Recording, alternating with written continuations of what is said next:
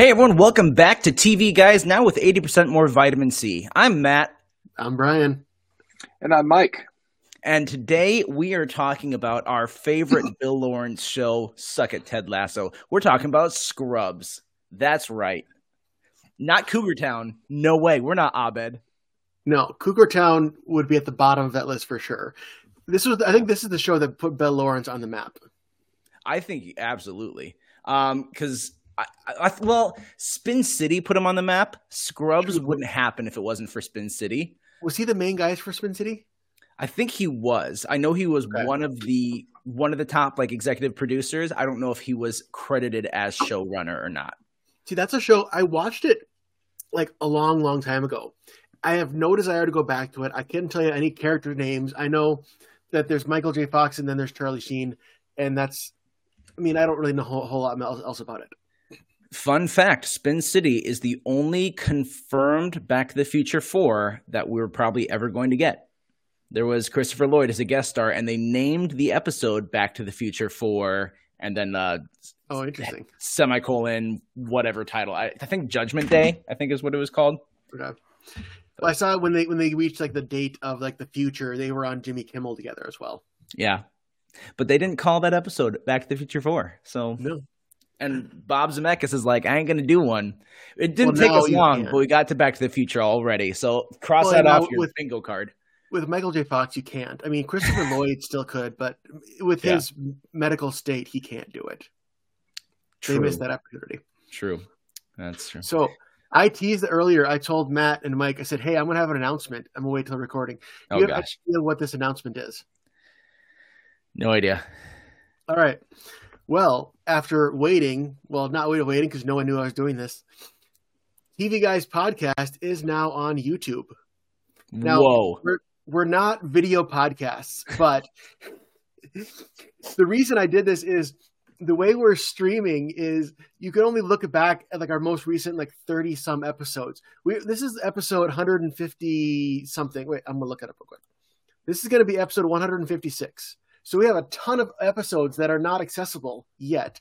So what I've started to do is the process of making them into videos, with just the video part being our logo, and slowly uploading them to our YouTube channel. We currently have, let's see here, 39 episodes on YouTube. And I'm not starting from the beginning. I decided to make playlists. So you can look at all of our Star Wars episodes, all of our Marvel ones, all of our Office, all of our Friends episodes, all of our episode breakdowns, all of our holiday episodes, and our TV Through the Decades episodes. That's what's currently on there right now. By the time you're listening, I'll have more updated as well. So you can go back and hey, I'm just going to listen to an Office playlist of all of our Office ones we've done. Now, you might be asking yourself, what's the value of a videoless podcast on YouTube? Well, Mike's going to field that answer. You get to stare at Brian and Matt's handsome mugs the entire time you're listening to their velvet the velvet beat. Okay, I'm going to stop talking, which is great for a podcast, because apparently it's going to be on YouTube now. This is also a great start. And on certain episodes, you can listen to Mike, too. So, I was going to go back and look at the captions that Mike writes for the episodes and put that in the description, but they're not all there. So I kind of had to make some. Some of them are just Matt and Brian discuss She-Hulk. It's just something as simple as that. True. But the you whole should point use is AI to write the comments and then see how good or bad that is. Yeah. The whole point was that we can get our old episodes accessible to people. Like our Office ranking one that I was talking about beforehand. It's one of our best episodes, and now you can listen to it again. Basically, that was my goal with this. And the playlist, you can say you can do a block of these type of episodes. So we've got Mike here again, as I've said, and we already kicked it to him once or twice. I want to take a really quick side tour and ask him if we were going to do a Star Trek episode, like a podcast episode, not a Star Trek episode itself. But if we're going to do a podcast episode, Star Trek themed, what would that episode be about? So you're not going to review a specific episode of Star Trek. You just want to do a theme of Star Trek. Or you could say, hey, let's talk about a season of Voyager for some reason. That would be the one. What would be your ideal TV Guys podcast episode about Star Trek? And And don't make it Brian and Matt watch the entire everything. No, we're not going to do that to you guys. I was trying to think of the Deep Space Nine episode that also has Trouble with Tribbles in it. I'm blanking on the name of the episode now. I'm trying to look it up here real quick.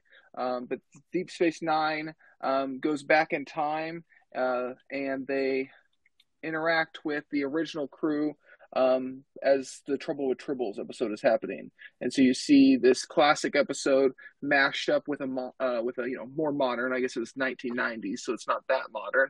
But that's a fun episode because you got two casts interacting. Speaking of that, did you see this recent season of Strange New Worlds and how they did the crossover with I am Lower not Decks? caught up on Strange New Worlds yet. I need to get on my Star Trek. I'm only They caught up with do a right crossover now. with Lower Decks. And it's the same idea where it's like some characters from Lower Decks come on and they're actually like the live action then versions of them. And it's really interesting to see that dynamic mesh with Strange New Worlds. Oh, the episode is called Trials and Tribulations. Nice. Of course it is. Fantastic. Top tier pun level there. I will have you know, Deep Space Nine is the only live action Star Trek show that I have not seen a single episode of. I've watched at least one episode of all the other Star Trek live action. I haven't seen the animated series of the original. But well, my confidence in you is plummeting by the second. Hey, I've seen every episode of Voyager and Enterprise, so. Well, that's nothing. You need to have seen more Star Trek, Matt. I mean, clearly. Dang it, Brian. As I'm saying that. All right. Well, that was enough tribble travel here, and we're going to get into my lunch. So this is one of those episodes, as you can tell, in our We Watch series where we talk about one specific episode of a show. And so when we're talking about Scrubs, we pitched the idea, Brian and I, together, like we should talk about Scrubs. We haven't done that in a while. And we're like, well, which episode should we pick? And it was really quick how we came up with my lunch, because there's a couple really high quality episodes. Mike, you said beforehand that if you were picking, you probably would have picked the Brendan Fraser episode, the second one. Yeah, absolutely. And that is definitely top tier for sure. Like top 5. Scrubs maybe in the top 2 or 3, but I personally have always felt drawn to my lunch. I think the finale too, the actual finale, and not the part 2 of the 3-part finale that we had where they couldn't figure out how to end the show. That one is also top tier Scrubs episode. But no, my lunch comes up right in the middle of season. Did we just say it was season 4? I forget which one. Season 5. Season 5. Thank you. Because I know we were saying it beforehand and then I got numbers in my head. So season 5, it falls just right smack dab in the middle of it. And my lunch is one of those episodes that just comes out of the blue. And we're going to hit on like the penultimate, the like big climactic scene for sure at the end of this episode. We're going to build to that because that's what the episode does as well. And that is like what really drives this episode home. There's plenty of good stuff in this episode, but honestly, it's like that last couple minutes of the episode that make it that high quality show that we're talking about. So we're going to go. Last dialogue exchange is the one that I remember, like word for word. Yeah. Yeah, that's a really good moment. There's a lot of great stuff in this episode, especially in the back half of it. But this, I'm not a huge fan of the B story though, but I know I was going to say, as much of a fan as I am of this A story, the B story really sucks. So, I mean, I don't know how much we're going to spend on that, but we'll of course talk about it because it's part of this episode. So how can we not? Mm-hmm. So we'll just jump right into it because right away they set up the B episode, the B plot, because JD walks into the nurse's station and he passes by Todd, and Todd's just there, in his words, waiting for his moment. JD continues and he comes up to Dr. Cox, Elliot, Turk, and I think that was just them, and then JD as well. Carla and JD. Carla, yes. And they're talking about lunch, and JD solidifies, this is it. This is the time. I'm not taking no for an answer. I'm going to ask my mentor, Dr. Cox, to lunch, and he is going to go with me. And he even has this whole scheme that he tries to pull off, right, Brian? Oh, Brian, I kick it to you right as you walk away. Yes. It's interesting because you know Dr. Cox is not going to be up for this. Like any kind of bonding with him, it's always one sided, but he never gives up hope, and it's just I don't know if it's admirable or stupid or both. Yeah. So Mike, what is his scheme he comes up with? So the scheme is that he has stolen all of the spoons from the cafeteria. Exactly. And it's especially important because today is soup and what was it? Soup and frozen yogurt. Soup and smoothie? Yogurt. No, soup and frozen yogurt day. Yes. Smoothie was what it actually is. Spoiler alert. Yeah, but it actually is salad and smoothie day. And so that I like the little joke yeah. with Elliot. Is like she said, I'm going to have tomato and strawberry. Yep. And then I'm still going to have tomato and strawberry. Yes. Now, so we quickly have that first little dose of Cox doesn't want to spend time with JD, sets up a little bit of the conflict, and sets up too that this episode is going to be, it's the emotional thread of the episode is the JD Cox relationship, because we're going to see later how Cox can help JD, and then JD's also able to turn around and help Dr. Cox, and it's all about that bonding over lunch. But right now we're setting up the conflict of no, he doesn't want to, blah, blah, blah. And so in this opening scene, as we're setting up that thesis statement, we're reminded that this is season 5 is in the middle of Carla's pregnancy, and she has a pregnancy craving. Man, Mike, you've infected us. You're welcome. A pregnancy craving for a hot Italian sausage. And then, of course, there's the Todd. I got a hot Italian sausage boy right here. Exactly. So Todd solidifies himself as, I'm going to be Todd this episode. I'm right away in this first part. I'm going to be first and foremost. And so this is the start of one of the worst B plots. I feel like there's some bad episodes in Scrubs, like My Cold Shower. I remember like this episode sucks. Oh yeah. And this Todd storyline of, is Todd gay? Is he not gay? He's going to use his gayness to hit on women and get into their vulnerabilities and stuff. Like, Todd has always been a gross character. Yeah. And just to focus on that aspect of it is a swing and a miss. The only thing I really like about Todd, it's not in this episode, I like the dynamic where later on they say that even though he seems like such an idiot, he's one of the best surgeons. And they show how like he just is he doesn't get in his head about it. Like, what is everyone thinking about? And it goes to Todd. And he's like, dum dum dum dum dum Chinese scalpel. Like, I like that aspect. That despite his being, he's a good surgeon. That didn't come up today though. Well, do you remember Taran Killam is on a later season of Scrubs, and there's a whole gag where he's doing impressions, and of course it's Taran Killam, so he has a ton of impressions. And finally, I think it's Turk looks at JD and goes, yeah, we gave him too much Jimmy. Yeah. Like, I feel like this whole episode is too much Todd. Yeah, I agree. A couple of jokes that they set up with Todd where he has to be patient to get the payoff to his pervy jokes. Like, that's kind of funny. And then without him for the entire rest of the episode.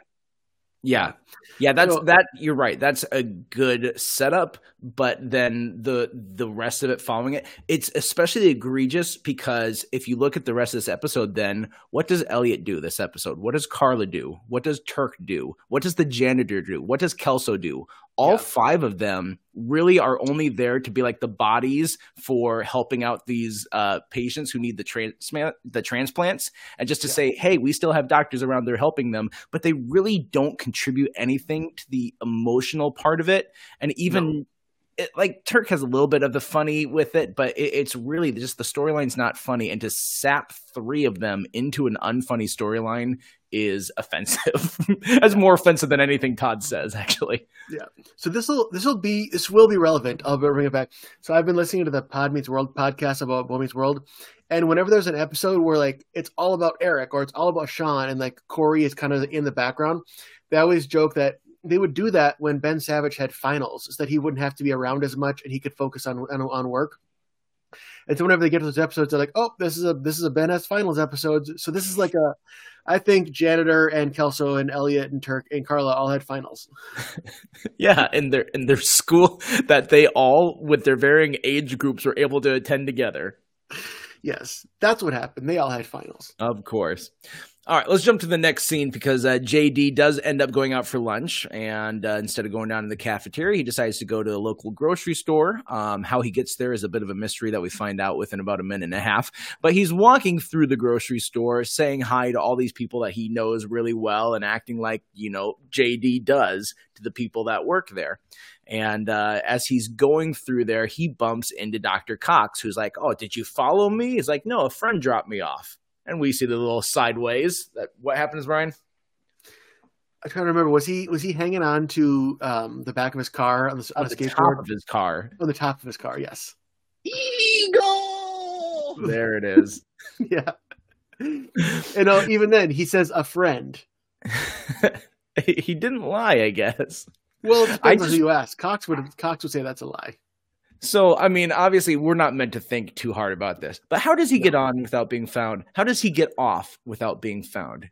He would have had to get, because he couldn't be on the car before, because he would see that walking up to his car. He has to be like simultaneously, as he's shutting the door, he's like jumping on the roof. But then you'd hear the clunk from up top. Exactly. And when he yells the eagle, you can see in the car, Dr. Cox looks around like, hey, where's that noise coming from? So Cox can hear what's going on top.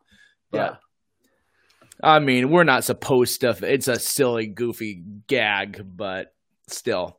Nothing's too nerdy for this podcast. You are right. See? And that's why we work so well together. Or, I'm sorry, that's why we exist together. Let's lower the standard. All right. So he gets to the grocery store, flashback. He's talking with Dr. Cox. And guess who they bump into? Our Mad TV alum, Nicole Sullivan, playing Jill Tracy. She also was on episodes of Spin City. So she had a relationship with Bill Lawrence, knew him. And she was also on King of Queens, I believe. I watched that. She was a regular on King of Queens. I thought so. She was the dog walker who also walked Arthur. And somehow that became a regular multi-season character. Did her and Patton Oswalt, did they do like a relationship between them at any point? No, I don't think so. I watched the whole series a long time ago. What'd you say, Mike? I kind of thought they had. Maybe. If they did, I forgot about it. Ha! I might have known something about a show I rarely have seen. So, ha! I've seen all of it, but it's been a long time since I've seen all of it. And I don't really have a desire to go back. It's like Diet Everybody Loves Raymond. Yeah. And it's in the same universe, too. So here is the launching inciting incident for the episode, especially for JD and the struggles that he goes through in this episode. Jill is that annoying patient. Dr. Cox and JD have had her before. She's a struggle for them to get through, and Cox abandons JD, and he has to end up having lunch with her, and she's telling him that, she was supposed to meet a guy for a date, and she makes it very clear that guy's not showing up, and she's just kind of laughing it off like, he's not into her. Well, he's not, so I'm waiting here for an hour. And so she's just kind of goes off and is spiraling, and anyone from the outside can tell like, this sad person, but you can understand why the guy didn't show up. Yeah. So they're still talking. Cox runs off. We have the little bit of the gag with Rebecca, who works there at the grocer, and he's eating out of the trail mix, and so he gets in trouble for stealing and gets kicked out and walked out by the security, even though everyone else in the grocery store is also grazing as well. And after security drags him out, then we get title card, commercial. We come back. Scene 2, after commercial, JD is back to the hospital. And then this is the other. So we had Jill as the inciting incident for JD. The inciting incident for Cox and his conflict through this episode are the 3 transplant patients. So there are 3 patients in the hospital that are circling the drain. Well, 2 of them are circling the drain. One needs a new heart valve, one needs a new liver, and the other needs a new kidney. But this guy that needs new kidney, that Dr. Cox, Mr. Bradford, that's it. Mr. Bradford needs a new kidney, and Dr. Cox has a clear connection with him. He's his patient. And so you see a little bit of their back and forth as Cox is dealing with Mr. Bradford. I leave these pauses just in case, because it's like you don't need it to be me talking the entire episode. And they don't really talk much about the first 2 people. It's like, it's the big thing is that there's 3 people who need the transplants, but they really focus on the third one, which they call Dr. Cox's guy, and he's like the one that I don't know if the other two even have lines. No, I don't think that they do. I think they might even have like some. No, they don't have a ventilator on. I'm my brain is making up stuff, but you're right. They don't have anything on because as they were saying, like they're circling the drain of like they have less than hours to survive. So it's like they don't have much to say. They're just barely hanging on. Yeah, we needed them to be there because it's different than if it's just one patient who died. So they needed to. That's the only thing is like I wish they would have had some kind of more stakes and had the other characters make a bigger difference. Yeah, it makes sense though because they are the canary in the coal mine. Like they're the representation more than they are the character. Like there's a reason that Mr. Sykes, because it's Mrs. Sykes, she's one of them. But there's a reason Mr. Bradford has lines is because we're supposed to draw some attachment to him. We're supposed to see what Cox sees in him and actually see a human being. Because when the other two pass away, it's like, oh, that's sad that people died. But at the same time, that's just what happens. It's a hospital. You can't save everyone. Yeah. Yep. So after we are introduced to these three characters, Dr. Cox comes out, gives his Dr. Cox monologue, talks about, the reason why I get out of bed every morning is because, he goes on his little thing. Is it a chance to escape Jordan's morning breath? Sure. Scotch, too early to drink it. Yes. But people, it's never too early to think about it. And of course, his Hugh Jackman hate. That drives him to get out of bed. And after all of that, Turk gives this nice line of, that's ironic because 4 people just died while you were talking. You know what I'd like to see? If they ever did a Scrubs reunion, I wanted to see Dr. Cox walk in as JD is singing The Greatest Showman, which is a musical that is Hugh Jackman.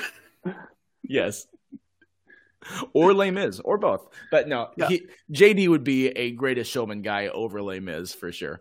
Yeah. Oh, absolutely. But the whole point of this and showing us that is we got JD's narration right beforehand. This is where Dr. Cox thrives. And it's almost like this is like the part of the job he loves. And maybe even a little bit of cockiness in it. Well, I mean, it's Dr. Cox, so there's always cockiness. Mm-hmm. But a little bit of like, I am the guy keeping these people alive. And in these times of crisis, I rise to the occasion and I kick its butt. And so we needed him starting at that spot.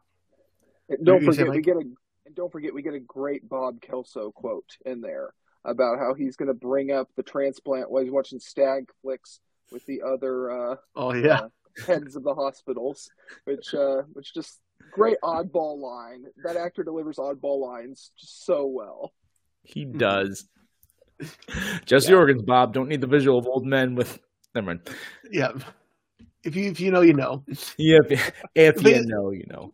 But you're right about Dr. Cox. Like he's not going to be one to purposely put patients in danger. He does care about the patients, but I think he does get that thrill from being the savior, being like, I kept you alive. Yeah. And we're going to see how much he cares about patients, which is such a great part of this episode and his dynamic too. But it's like you get both. You get the I'm good at what I do because I'm cocky about it. But at the same time, I'm good at what I do because it hits so hard when he can't be that doctor. Yeah. You know, I was thinking is interesting. So I'm still watching through Grey's Anatomy. I watched a bunch earlier today. And on that show, I mean, obviously the dramaticness, it's all about surgeons. Like everyone's a surgeon. Like Weber's like the head of the hospital. He's a surgeon. But in this show, it's a very clear divide. You have the medical people and the surgeon people. And it's interesting to see how, like in that show, all the drama comes from they need this surgery. Whereas this one, you can have that. I mean, today it was because of surgery, but you have the whole other aspect of the medical side where it's not about surgery. So it takes it in a different direction. Yeah, it was random, but I thought so. Yeah, and I don't. And that's where, like, I know a lot of people have critiques of House of like, okay, 4 doctors wouldn't be experts in every field of medicine. It's like, okay, yeah, but that's the point of this show. The point isn't that it's a medical show. It's a Sherlock Holmes spinoff. And so, yeah, it's Sherlock Holmes got an MD. Yeah. All right. So after we had that setup scene and we get the stakes of the 3 transplant, not victims, well, soon to be. But after we get that, they cut back to, I had gotten ahead of myself. Jill bumps into JD again at that grocery store. This time there's a shoplifter sign up that starts the scene as he's standing right next to it, looking like a sad puppy. Makes me think of when Creed and Michael had that in The Office. Yeah. And so Jill finds him again, and at first he tries to hide. You know, he gets on the that one guy's grocery cart and is hanging onto the side as it's going around, and Jill's just walking. He's trying not to be noticed. The whole thing tips over, and naturally, this time he's noticed. You know, he can jump on top of a car and not get noticed, but hang on the side of the grocery cart, he's going to get found out. I mean, the grocery cart doesn't notice somehow. No, you don't notice the giant weight on the other side. I mean, I know JD is not a huge guy, but you'd notice the weight of an adult man hanging onto your cart. You know what I noticed when I watched it this time? Because I was looking at the cart. It tips like it's going to go over at one point before it does.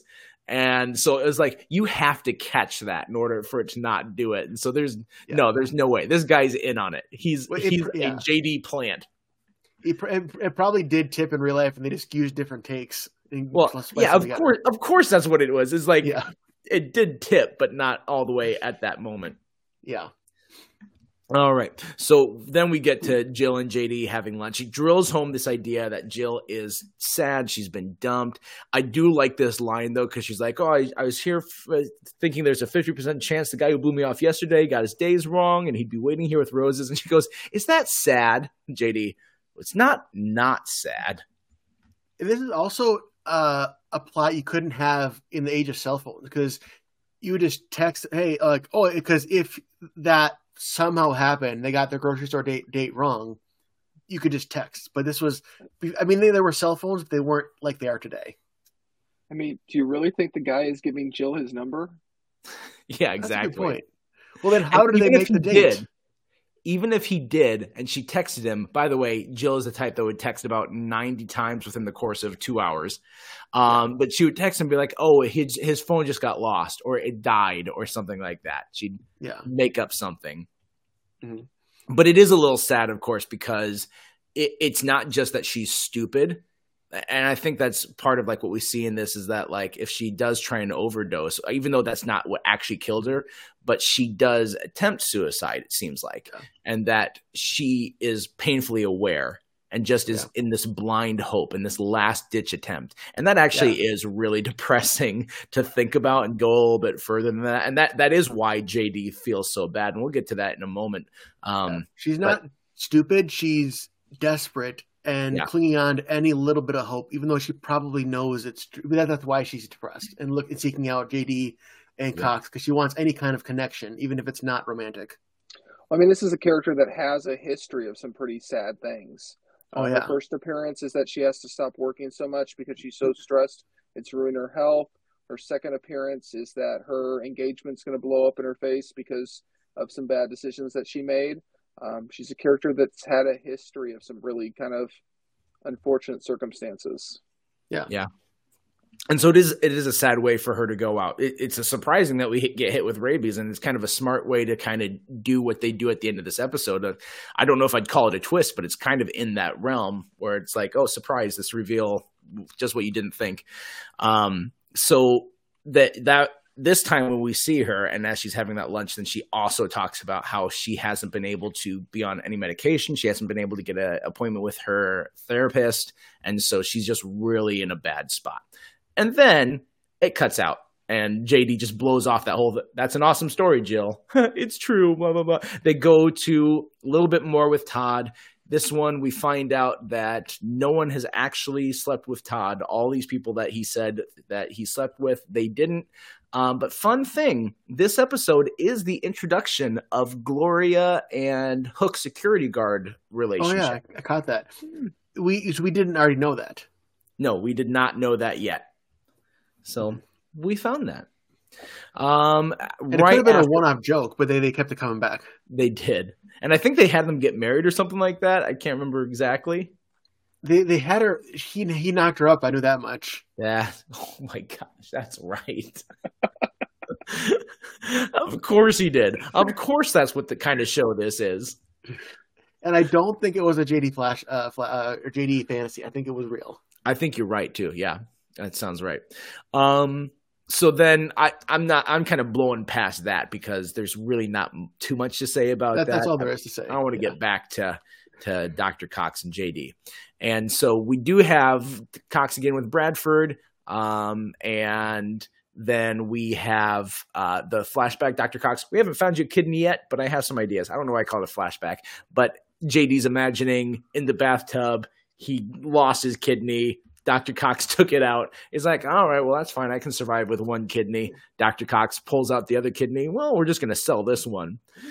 And then he snaps back out of it with a stay away from my organs. The only fantasy of the episode, by the way, which is weird for a Scrubs episode. That's true. I didn't think of that. Dodge. They have all of the main Scrubs things you'd expect. Wacky janitor thing. JD is called a girl's name. And there is one fantasy, and there's really 2 flashbacks. But, I mean, for a normal Scrubs episode, those are really low numbers. Normally we'd see 3 or 4 fantasies at least.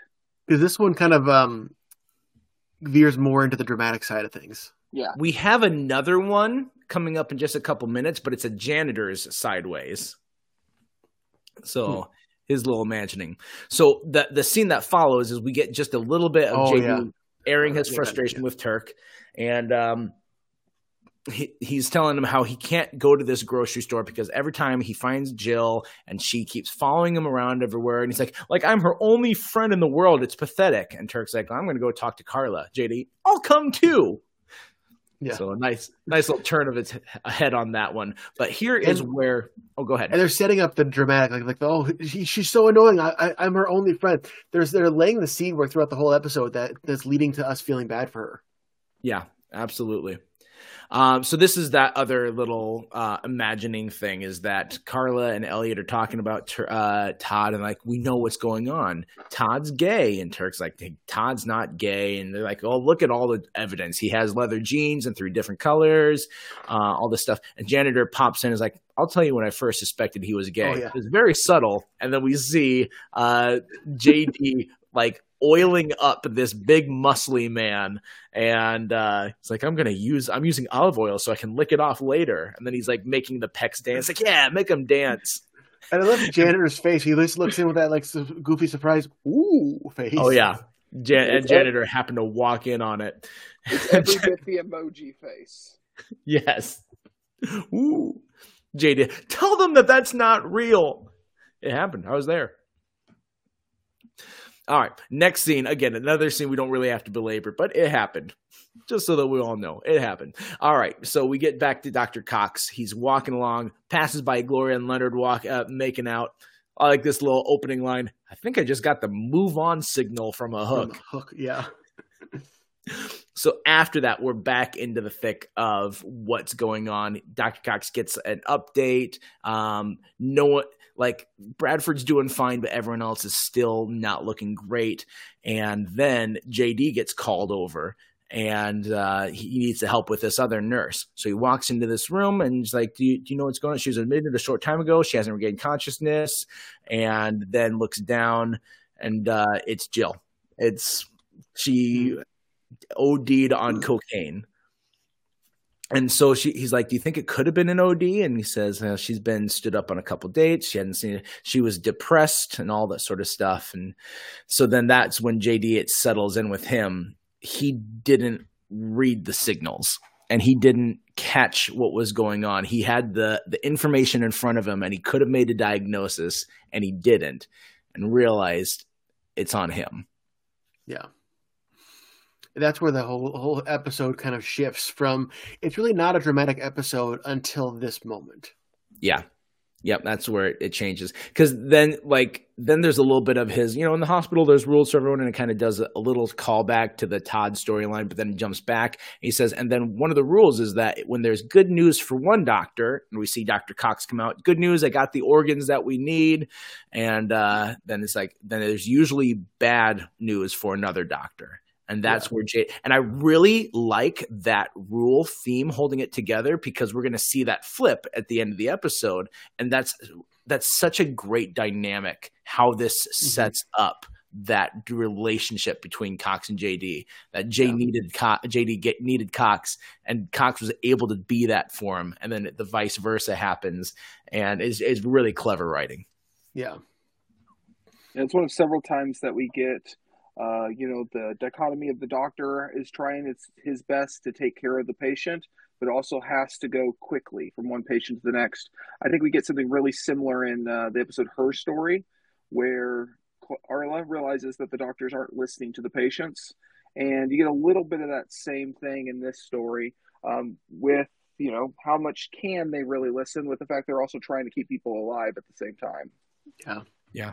Because I think it was the first one that Nicole Sullivan was on, where it was like the 12-second rule or something like that. Like doctors only spend an average of 12 or 15 seconds or something like that with their patients. And I think it was the same idea that they played with, of like, actually listen to what's going on with your patient. And it was kind of that same theme again with her. And so it makes sense they brought this actress back in that same character to say, you didn't learn your lesson from that time. You got to be listening, even though she wasn't in the hospital setting.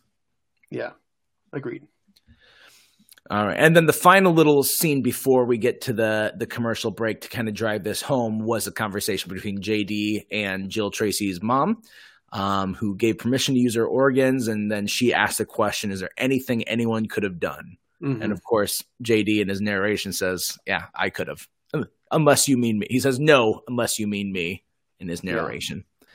Yeah. All right. We come back from the commercial break. This is where the episode really picks up with its emotional element that we were talking about. We had that turn in that second act. Third act starts off with Mr. Bradford and Dr. Cox talking, and Dr. Cox is like, hey, how's your new kidney? Showing that, yep, they went ahead, they got the organs, they put him in, and he's following up on his patient. He comes out and immediately has that conversation with all the doctors, gathers them around, and does he's like, we got to win, and it's a rare win, so we're going to whisper it for some reason. And then they all give the props to him, and he gives the props to them, and they kind of all do like a celebratory lap. Mm-hmm. Except JD kind of like doesn't, you can tell he's not like really celebrating. Yeah. Before we get to that, there is Dr. Kelso. His only other part in this episode is when these little groups. Oh yeah. I remember. I can't hear a word you're saying. It's like, it's because you're whispering them. It's not because I'm old. And he's like, matter of fact, I'm going to go over to my office to tinker with my new computer. Turk says, oh, what kind is it? Well, it's about 3:30.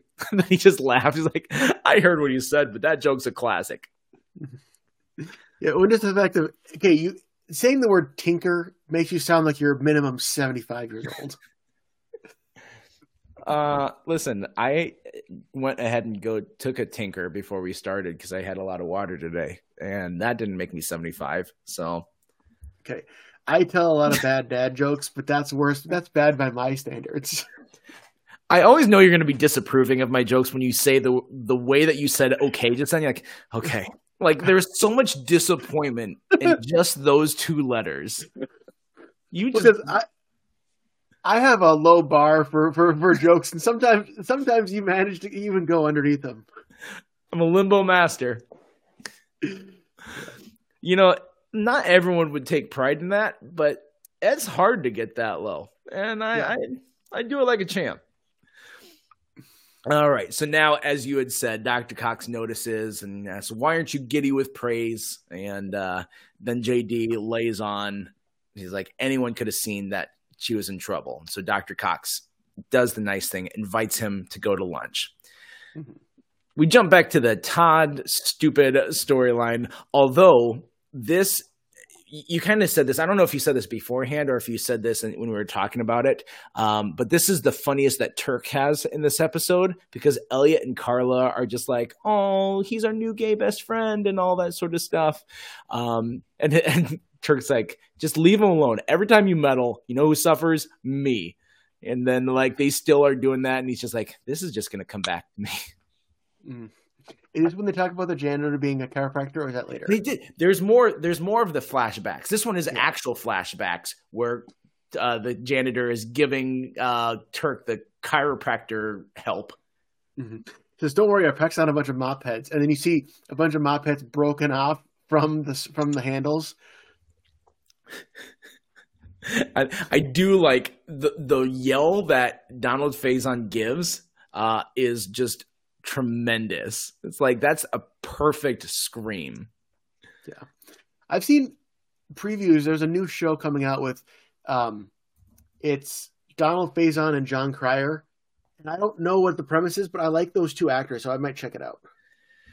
I've seen some of the previews for it, and it's like, oh, this is the jokes that you're trying to sell the show with. These jokes aren't funny. So I haven't seen the jokes. I'm just going off actors. Yeah, going off of actors, I was be like, yeah, maybe. But going off of ads, I'm like, nope, it doesn't look funny. Mm-hmm. Oh, and then after that flashback and all that, and Turk's like, it's fine. Does this sound fine to you? And his neck's making the noise, and janitor pops out of the shadows like, I can fix that for you. Yeah. Does it again. Turk falls over. Is like, that'll be $500. Yeah. You know, like Neil Flynn probably had to show up for maybe 5 minutes on set. I mean, not actually, but just exaggerating. And he still gets paid full royalties for the episode. Yeah, between that and the one little flashback thing with JD that he did, he has one other line, and that's with Todd again. Yeah, later on. His final scene. Yeah, he got very little. Him and Kelso had so little to do with this episode. Yeah, I almost forgot Kelso. They forgot Kelso was there. I mean, those little jokes probably like, we needed something for him to do in this episode. He could have just not been there. Yeah. Well, let's get to like an actual really strong scene. This is a great mentor scene between JD and Cox when they get to lunch. Although it starts with a nice, funny joke that I've used a version of this joke because someone's like right outside the grocery store. Could you spare a few minutes for AIDS research? And Dr. Cox, yes, I can. I'm just not sure how much will get done. He's like, I'll tell you what. We'll go over here and brainstorm while we wolf down these sandwiches. I've made that similar joke when people, because like they won't ask, do you want to donate money to help support cancer research? They say to help support cancer. And I'll often be like, you know what? Cancer has enough of a head start. I don't want to give it any help. Most people don't understand what I'm saying when I say that. I'm like, they'll get it later. I don't know if they'll laugh, but they'll get it later. Or they won't. You never know. They won't. Or they'll be like, what is wrong with this guy? Oh, okay. So the actual people tell stories about you. What'd you say, Mike? People tell stories about you, Matt. They tell stories. They go home like, you can't believe this horrible human being that I met today. I guarantee cancer has a good head start. I am that guy. In college, I don't remember how I got a hold of this. I know who I got it from, but I don't know how I knew he had this. But I borrowed someone's banana suit on just a random off day. It's like a day in March. It's not like Halloween or something. And I wore a banana suit all day long, all over the school. I wore it to my job. I worked at school, so I was like a janitor. So it's not like I had a dress code, but I wore it to classes. I wore it to school. A teacher comes into the class like, why are you in a banana suit? I'm like, why are you in a people suit? And he just looked at me and then just went and did his lesson. Only question I have, you just breezed past, I have a friend who had a banana suit. Yeah, again, I breezed past it because I don't remember why he had it, and I don't remember what it was for or how I found out he had it. I think, how did you know he had a banana suit? Exactly. And I wish I remembered the details of that part. That part's eluding me. I don't got it. So I used to have a gorilla suit when I was in college, and I would run into people's dorm rooms, jump around, make gorilla noises, and then go sprinting away as they chased me down the hallway. The best part of this banana suit, I actually knew someone who legitimately had an irrational fear of bananas. And I'm walking to the school, and I get to this hallway. I come around the hallway, and he's at the other end of the hallway, and he's walking towards me, and he just stops, and his eyes widen, and he's like, no. And I knew what I had to do, and I chased him, and I ran all the way across campus, running after him, and he's screaming, like, get away from me. I traumatized this poor man as a giant banana. And I caught up to him, but I don't even know what I did. I don't think I did anything. It's just like the fun of it was the chase. But you know what I just thought of? Okay. You know when you're listening to a podcast, you have the skip 30 seconds button? I don't know why someone would, but we're about to talk about a very important dramatic scene. Skip 30 seconds. Well, I don't know why he's scared of the bananas. Oh, I'm just here for the rabies jokes, actually. You haven't gotten that far yet. Rabies causes a fear of water. Yeah. Also, I wish they would have set up something about her having rabies. Like, it makes, I got bit by something, but it's just completely out of left field. Unless they did and I've missed it. And one more little tangent before we get back into the episode, the serious stuff. Did you guys do the new Hunger Games movie? No. Someone gets rabies in it, and they decide to torment them with water because rabies causes a fear of water. And I'm like, this guy watched an episode of The Office. I'm pretty sure. Something like that, yeah. It was, and they said it so seriously, but that has been ruined for me because of that Office episode. I know there is some correlation with rabies and water, but I don't think it's as simple as they're afraid of water. I don't know exactly. I actually got a rabies shot this year because a bat was in my house. I think it may have bit me, but that it may have. I don't know. Did I tell you? I told you about that. Wait, did you say you may have got rabies this year? No, I didn't get rabies this year, but I had a bat in my house. A rabies shot, right? Yeah, well, I got the first round of it. If there was anything serious by now, I would have had symptoms and would have been too late. But I went in and got a rabies shot, and they charged me $500 even after insurance, which was awesome. Do you happen to black out for long periods of time, and then when you finally get consciousness again, there's like big claw marks in your walls and stuff? No reason for asking. Not lately. Not lately. It was freaky though. Like I woke up and there was a bat in my bedroom. I don't know how it got in. Were you hanging upside down over your bed? How do you sleep? Michael Keaton in the original Batman, he did. Yeah. All right, let's get back. Let's get back to whatever we're doing. All right, so JD and Dr. Cox are having their lunch. This is, again, like I said, a good scene because what Dr. Cox says is actually a really affirming thing, because when you're in a job like what they do, or like if you're a police officer or you're in like a position where it's not just like, if you mess up, then you mess up at your job, whatever. It's like if you mess up, lives are on the line. And there's such a high pressure that goes into that. And so for Dr. Cox to be like, when you are not at the hospital, when you're not on the job and you're out in the real world and you bump into someone, you can't be on like that. If you catch something, it's not on you because she didn't come to the hospital. You just found her here at the grocery store. And I really think that that's a smart approach to take. And that maybe a writer got this from people who worked in the healthcare industry, because I'm sure that is something that happens. We saw the Brendan Fraser episode, the very first one, where they talked about like how they couldn't get out of that mindset. Like when you're a doctor everywhere you go. And that like little warning signs that you see, if you pick it up, then you're like, you can't not be a doctor. And so to say there is time that it's okay that you're not a doctor, you can't blame yourself for the stuff that happens outside the hospital. I think that's a really good conversation they had. Mm-hmm. Yeah. Well, and he has one of the rare times that Dr. Cox compliments JD. He says he's seen it ruin a lot of good doctors, and I won't let it happen to you. Yeah. Which is an unusual moment to have Cox actually be honest and admit that he thinks JD is talented and good at his job. And because JD is so distraught, he's not going to be like, everyone, look, he said I'm a great doctor, which if he wasn't distraught, he definitely would have done. Yeah. And instead we just get his narration. He said, and because he said that wouldn't happen to me, I knew it wouldn't. And it's a very short scene. Like when you actually think about it, because it's a 30-minute show, when you actually think about the length that happens, or the headway that's made, I guess, in this scene, like a lot gets done in a short amount of time, and it's just very good, concise writing. All right. So after that emotional scene, we come back, we have just a little bit more of Todd, And this is Carla and Elliot deciding, like, we're going to tell Todd, hey, you're gay. It's fine. We accept you for that, et cetera, et cetera. And so then Todd's like, I don't know. And so then he decides to embrace it, and he starts like hitting on the different guys around, and bumps into Turk and is like, hey, buddy, you and I should have some sex sometime. And Turk's like, see, I knew this would come back to me.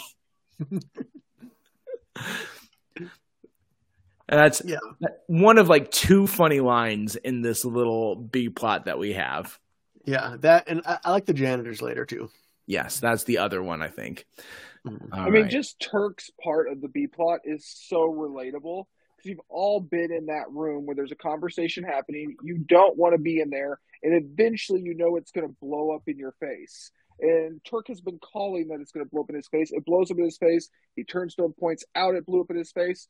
And it is one of those moments where you're watching, you're like, I understand, Turk. I understand. Yeah. It's like on that 70 show, and I forget what Kitty says, and Red's like, oh, that's what we're going to do today? We're going to fight? Yes. It's like that same energy. Same energy. It's that Red fighting energy. Yeah. All right, so we get the turn here. It's another short little thing, but a lot happy to see. Something's wrong with these. I keep saying transplant. The organs. There you go. Something's wrong with these transplanted organs, and so Mrs. Sykes has some issues. And Dr. Cox goes in and is like, okay, well, Mr. Bradford, he's up and conscious, and he can talk to me. I need to check in with him. And Rand says, oh, miss, I'm doing okay. My feet are a little numb. And Dr. Cox gets that little look of like, uh-oh. And so he's like, well, I'll go check on it. He comes to find out Jill didn't die of an overdose. She died, as we had been saying, from rabies. And so then that's when Dr. Cox calls everyone together. He's like, okay, all of our transplant patients are infected. We know what we're dealing with. Let's get involved. We can do it. That everyone, all hands on deck. They're going to fight this. Yeah. And it came out of nowhere. Like I said, rabies, like I said, it was just, it's so random. But yeah, it did. And then all of a sudden, it already took a dramatic turn before, and now it's just bumped it up a notch. Yeah. Rabies, the silent killer. Mm-hmm. All right. So, or should we say the foaming barking killer? It is. Yeah.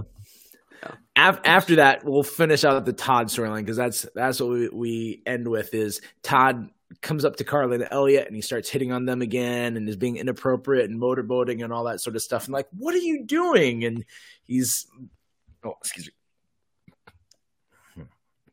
There you go. And like, what are you doing? He says, I got to thank you gals for outing me. Chicks dig gay guys.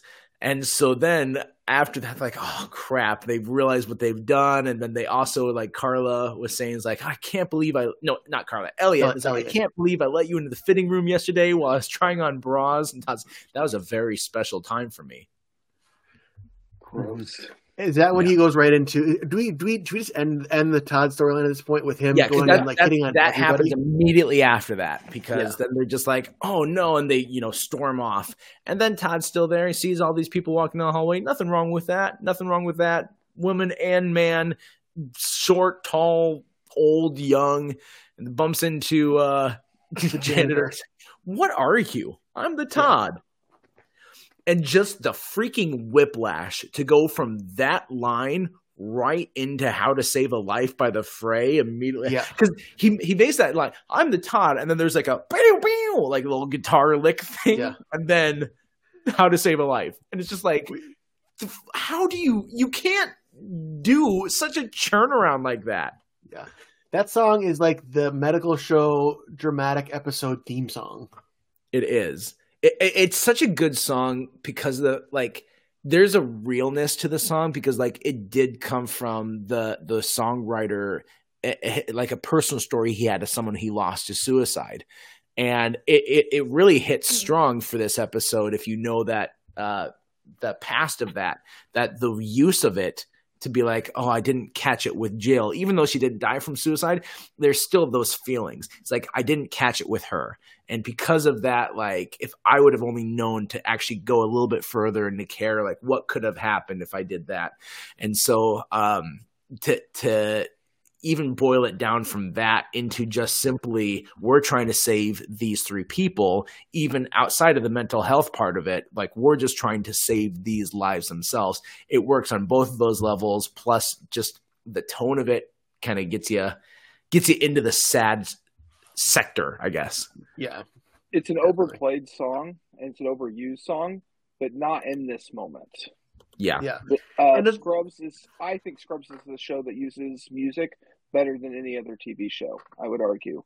Scrubs has so many of those good moments, and this is one of the reasons that this is a top episode, is because of how well they use the music in this episode. And this is one where it is the real song. Throughout a lot of Scrubs, when you watch it on streaming, they have different music in the background because of different rights. So I have DVDs. I don't watch DVDs. I should try to sell them at some point. But the DVDs, you have like the original aired songs that they played. They even had that in this episode earlier on. This is a song you couldn't replace. You couldn't like change this needle drop with something else.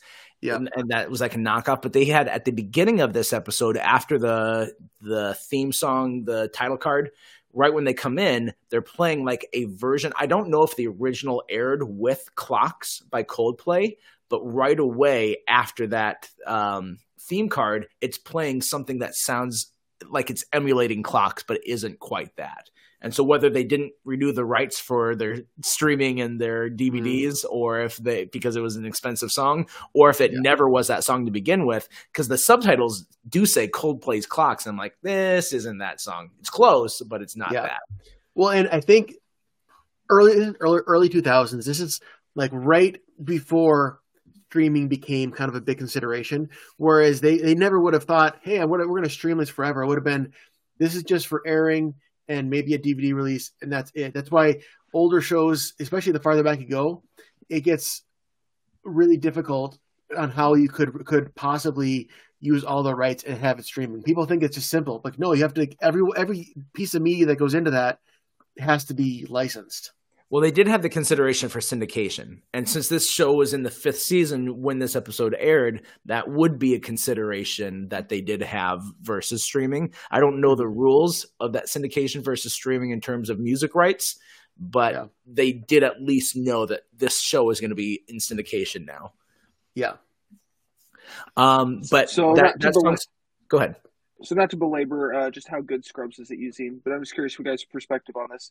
Is this the best use of a song in a Scrubs episode? What's your opinion? Probably. I can't think off the top of my head. What was the song playing when in the Ben funeral episode? What was the song playing then? That was a good one too. I looked it up earlier. It's playing Winter. I don't remember the name of the artist, but the song is Thinking of Winter. Your name is the splinter inside me. I don't know if that jogs the memory or not. I would say the only one that's close, and I think probably is a little bit better than the fray here. Than the fray here is the finale playing Peter Gabriel's "The Book of Love." Yeah, Book of Love was going to be one of my answers. I also think in the final season when they ditch steak night to stay with the guy who's dying and they play "I'll Follow You into the Dark" is also a very good use of music. Mm-hmm. Off the top of my head, outside of those, it's hard to even think of like qualifiers. Like I think of like the 99 red balloons when they're dancing in the room. I'm like, that's funny, but that's not going to be in the conversation. But. They use Hallelujah in the first season, which was really good. What's the guy who he was on several episodes of season 1, his music was, and so he actually appeared, I think, in season 2, and he's singing with his guitar. Overkill by the guy from Colin Hay. Colin Hay. Yeah, from the Men at Work. He comes from a land down under. We've been going and plunder. Yep, he's the lead singer of that band. In case you didn't get the joke, Brian. In case you didn't get it. Oh, that's the joke. That's why I continued it, because I didn't know. He had a single album called Man Down Under. No. I'm sorry. Not Man Down Under. It was Man at Work. Yeah. That's what it was. Sorry. My brain has just stopped working all of a sudden. I got an error message 404. All right. Going back into the actual, so this is again where this show gets this, like, the best episode title for me happens starting at this title card, or not the title card, starting at this needle drop. And it just is such a fantastic use of that song, moving into a fantastic use of laying out the stakes for us, because that's, again, where we need the rule of three to have Mrs. Sykes and Mr. Dennison, both of them die. And we have a really unique camera idea where they have the camera above as everyone's standing around them. The doctors are there, and then they die. The doctors walk away and the body fades away. And they do that both times with Mrs. Sykes and Mr. Dennison. I think that's a good use, especially how they're going to use it the third time, but we'll get there in a second. Yeah. And then the part that really is a gut wrench, well, there's a couple gut wrenches, but the conversation that they had, and Brian, I'll let you field it because you said you have this conversation like even completely memorized because it's a really good moment.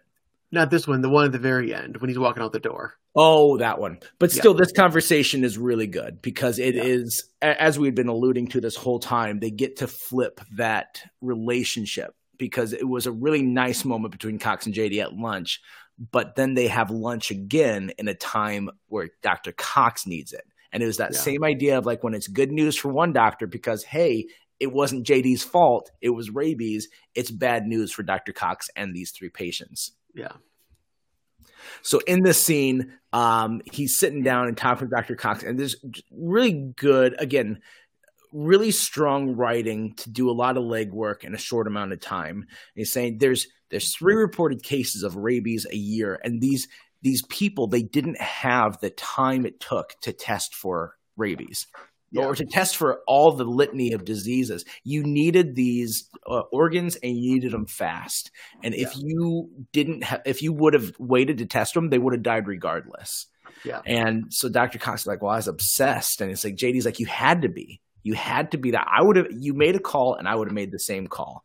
And you can tell like those, not only was that good logic that he used, but also to like solidify, you didn't do something wrong. This isn't on you. Yeah. Well, it shows that Cox does respect JD. Yeah. Like he takes value in knowing that JD would have made the same decision. Yeah, absolutely. And it was like from a medical, none of us are medical professionals, but like from the way that he laid the facts out, it sounds like that was a really good decision. That I get that this is the reason that they test organs and they have to like make sure they're good before they put them in. But it's like, if you don't have the time and you're like you just got to hope for the best and roll the dice. Who knows what would have happened, but you got to go for it. And so then this is where that little gut punch, because right away, JD was like, okay, right then I knew I was going to pull him out of that, but then sometimes the hospital picks a day where it's just going to pile it on.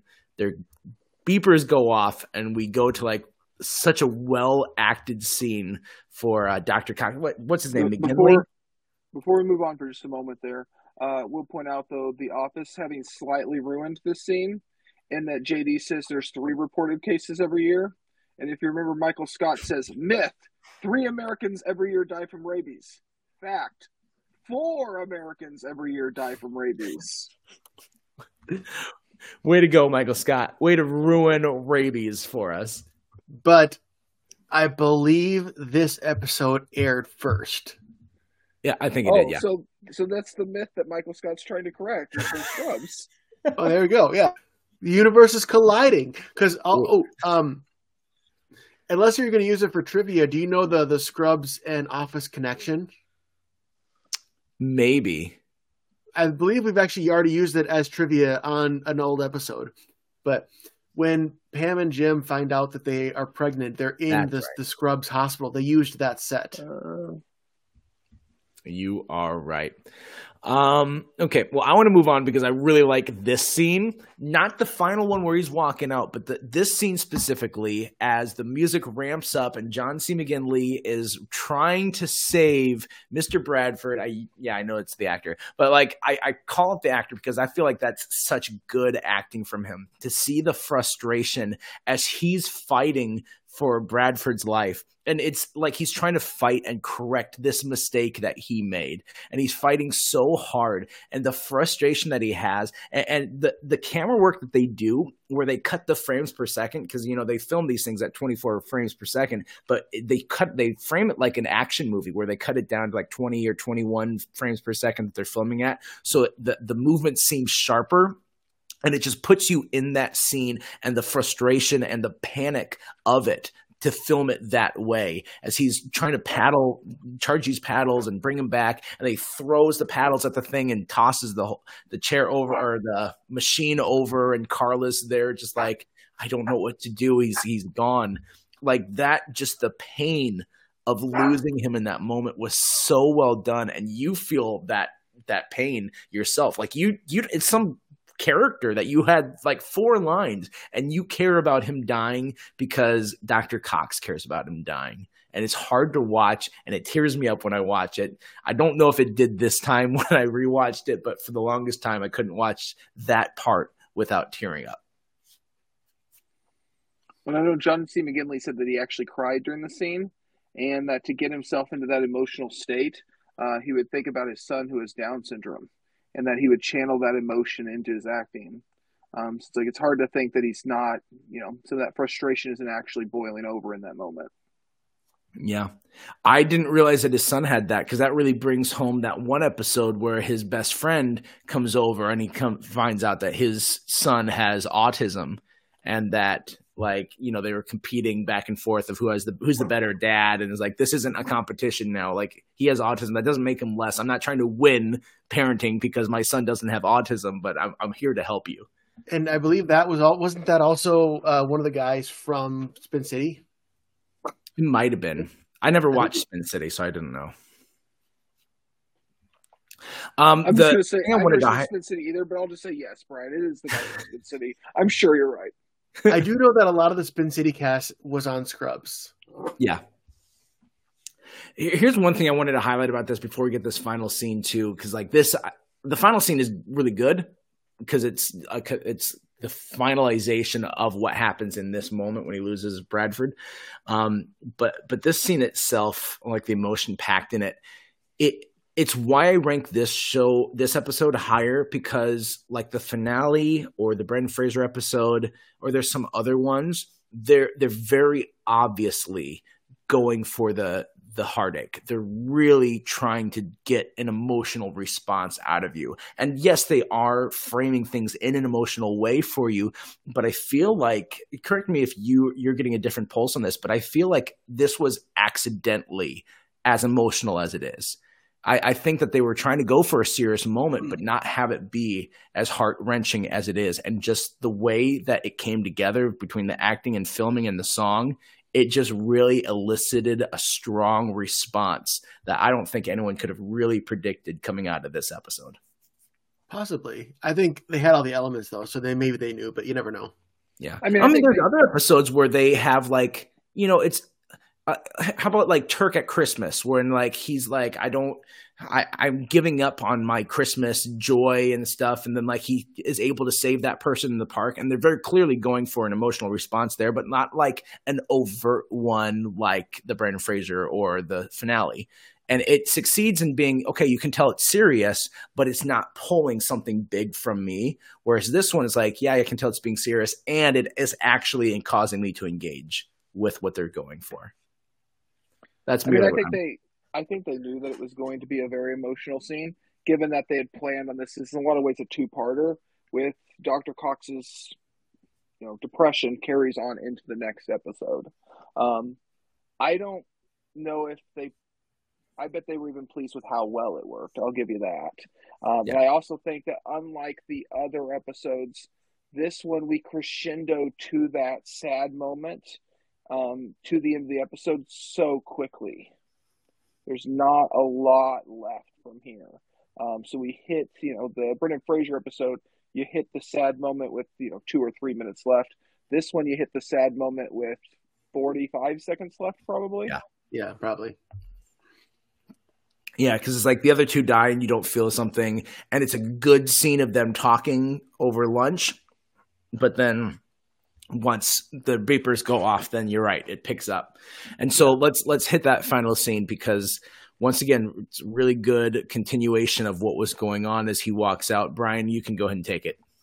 Yeah, he mirrors the conversation. JD says, once you start blaming yourself for deaths that aren't your fault, you can't come back from that. And Cox just looks back at him completely genuinely. Yeah, you're right. And he turns around and walks out the door. Yeah, and he gives us the reason why he took it so hard. He does spell it out for us. The clues were there and we knew it, but right beforehand he says he could. What was it? Let me look. He could have waited a month for another kidney. He wasn't about to die, was he? He could have waited another month for a kidney. And like, you're right. That is a reason that he could put that on himself, because not all three of them were in the same ballpark. And so the JD's words that helped him get out of it, they're not there anymore, because he did make the mistake and it cost Bradford his life. He could have been okay with the first two because they were nothing you could do. This one was different. Yeah, exactly.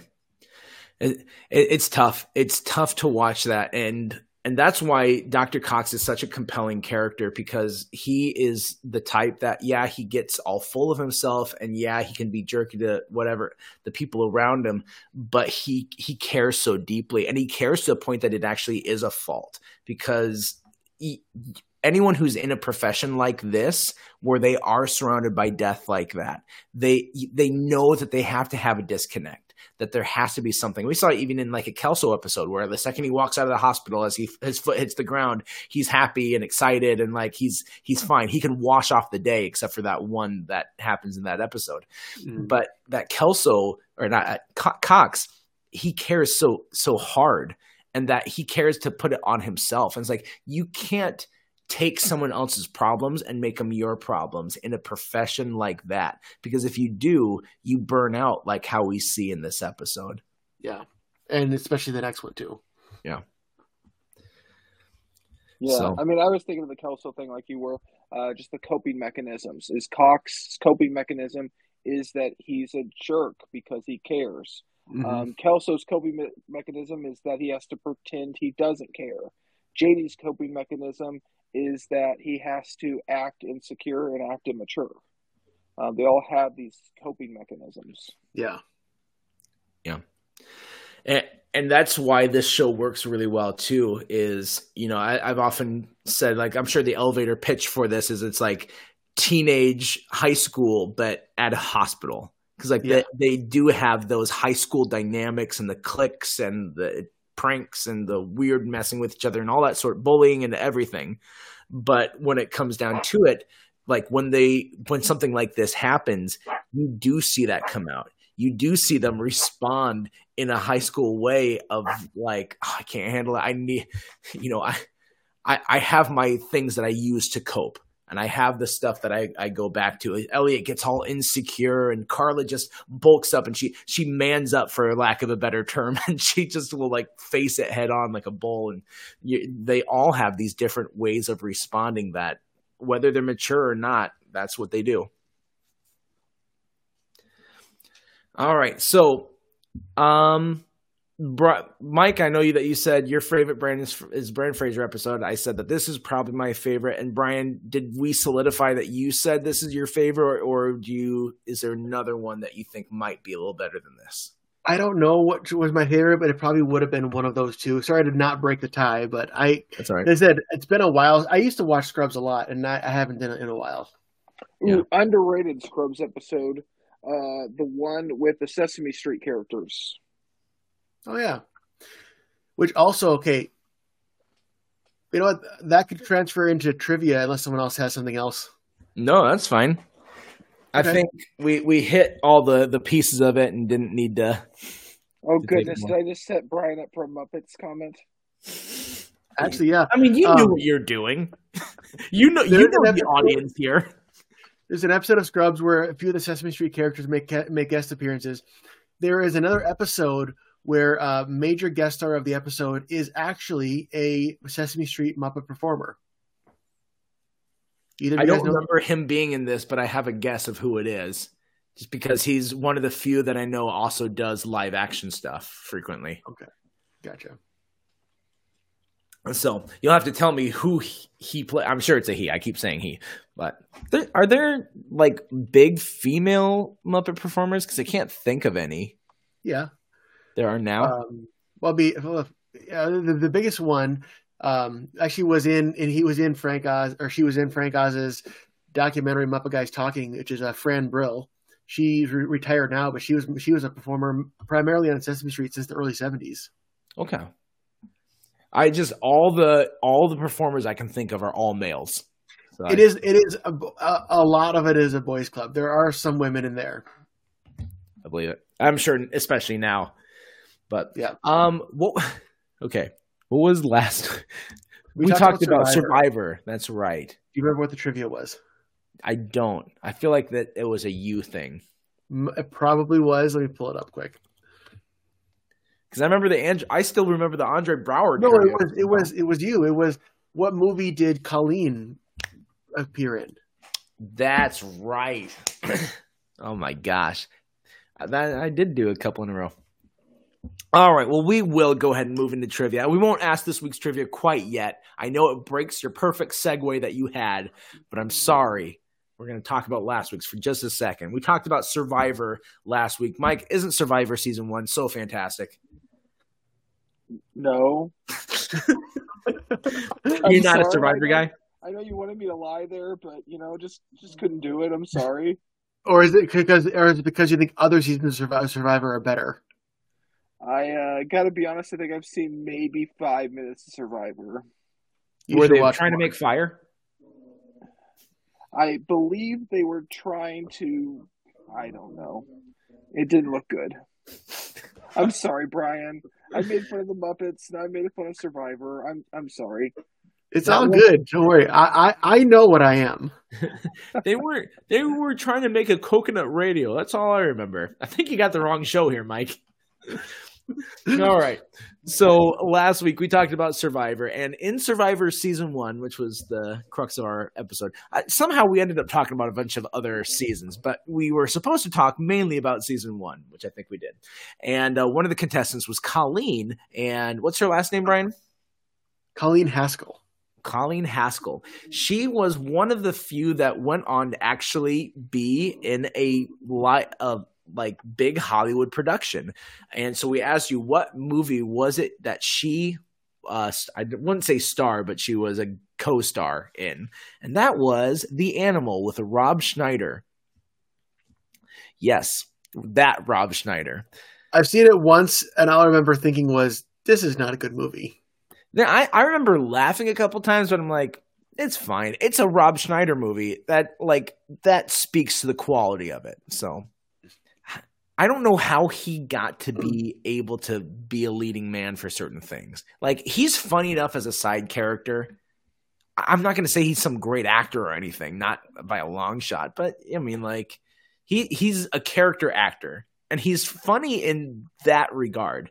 The making copies guy, hilarious. Yeah, you can do it, pretty funny. They use it sparingly enough. Yeah, but he shouldn't be a leading man. The bellhop. You're right. Yes. Coming along, Cedric. Yeah. All right. What's this week's trivia, Brian? We already did it. We did.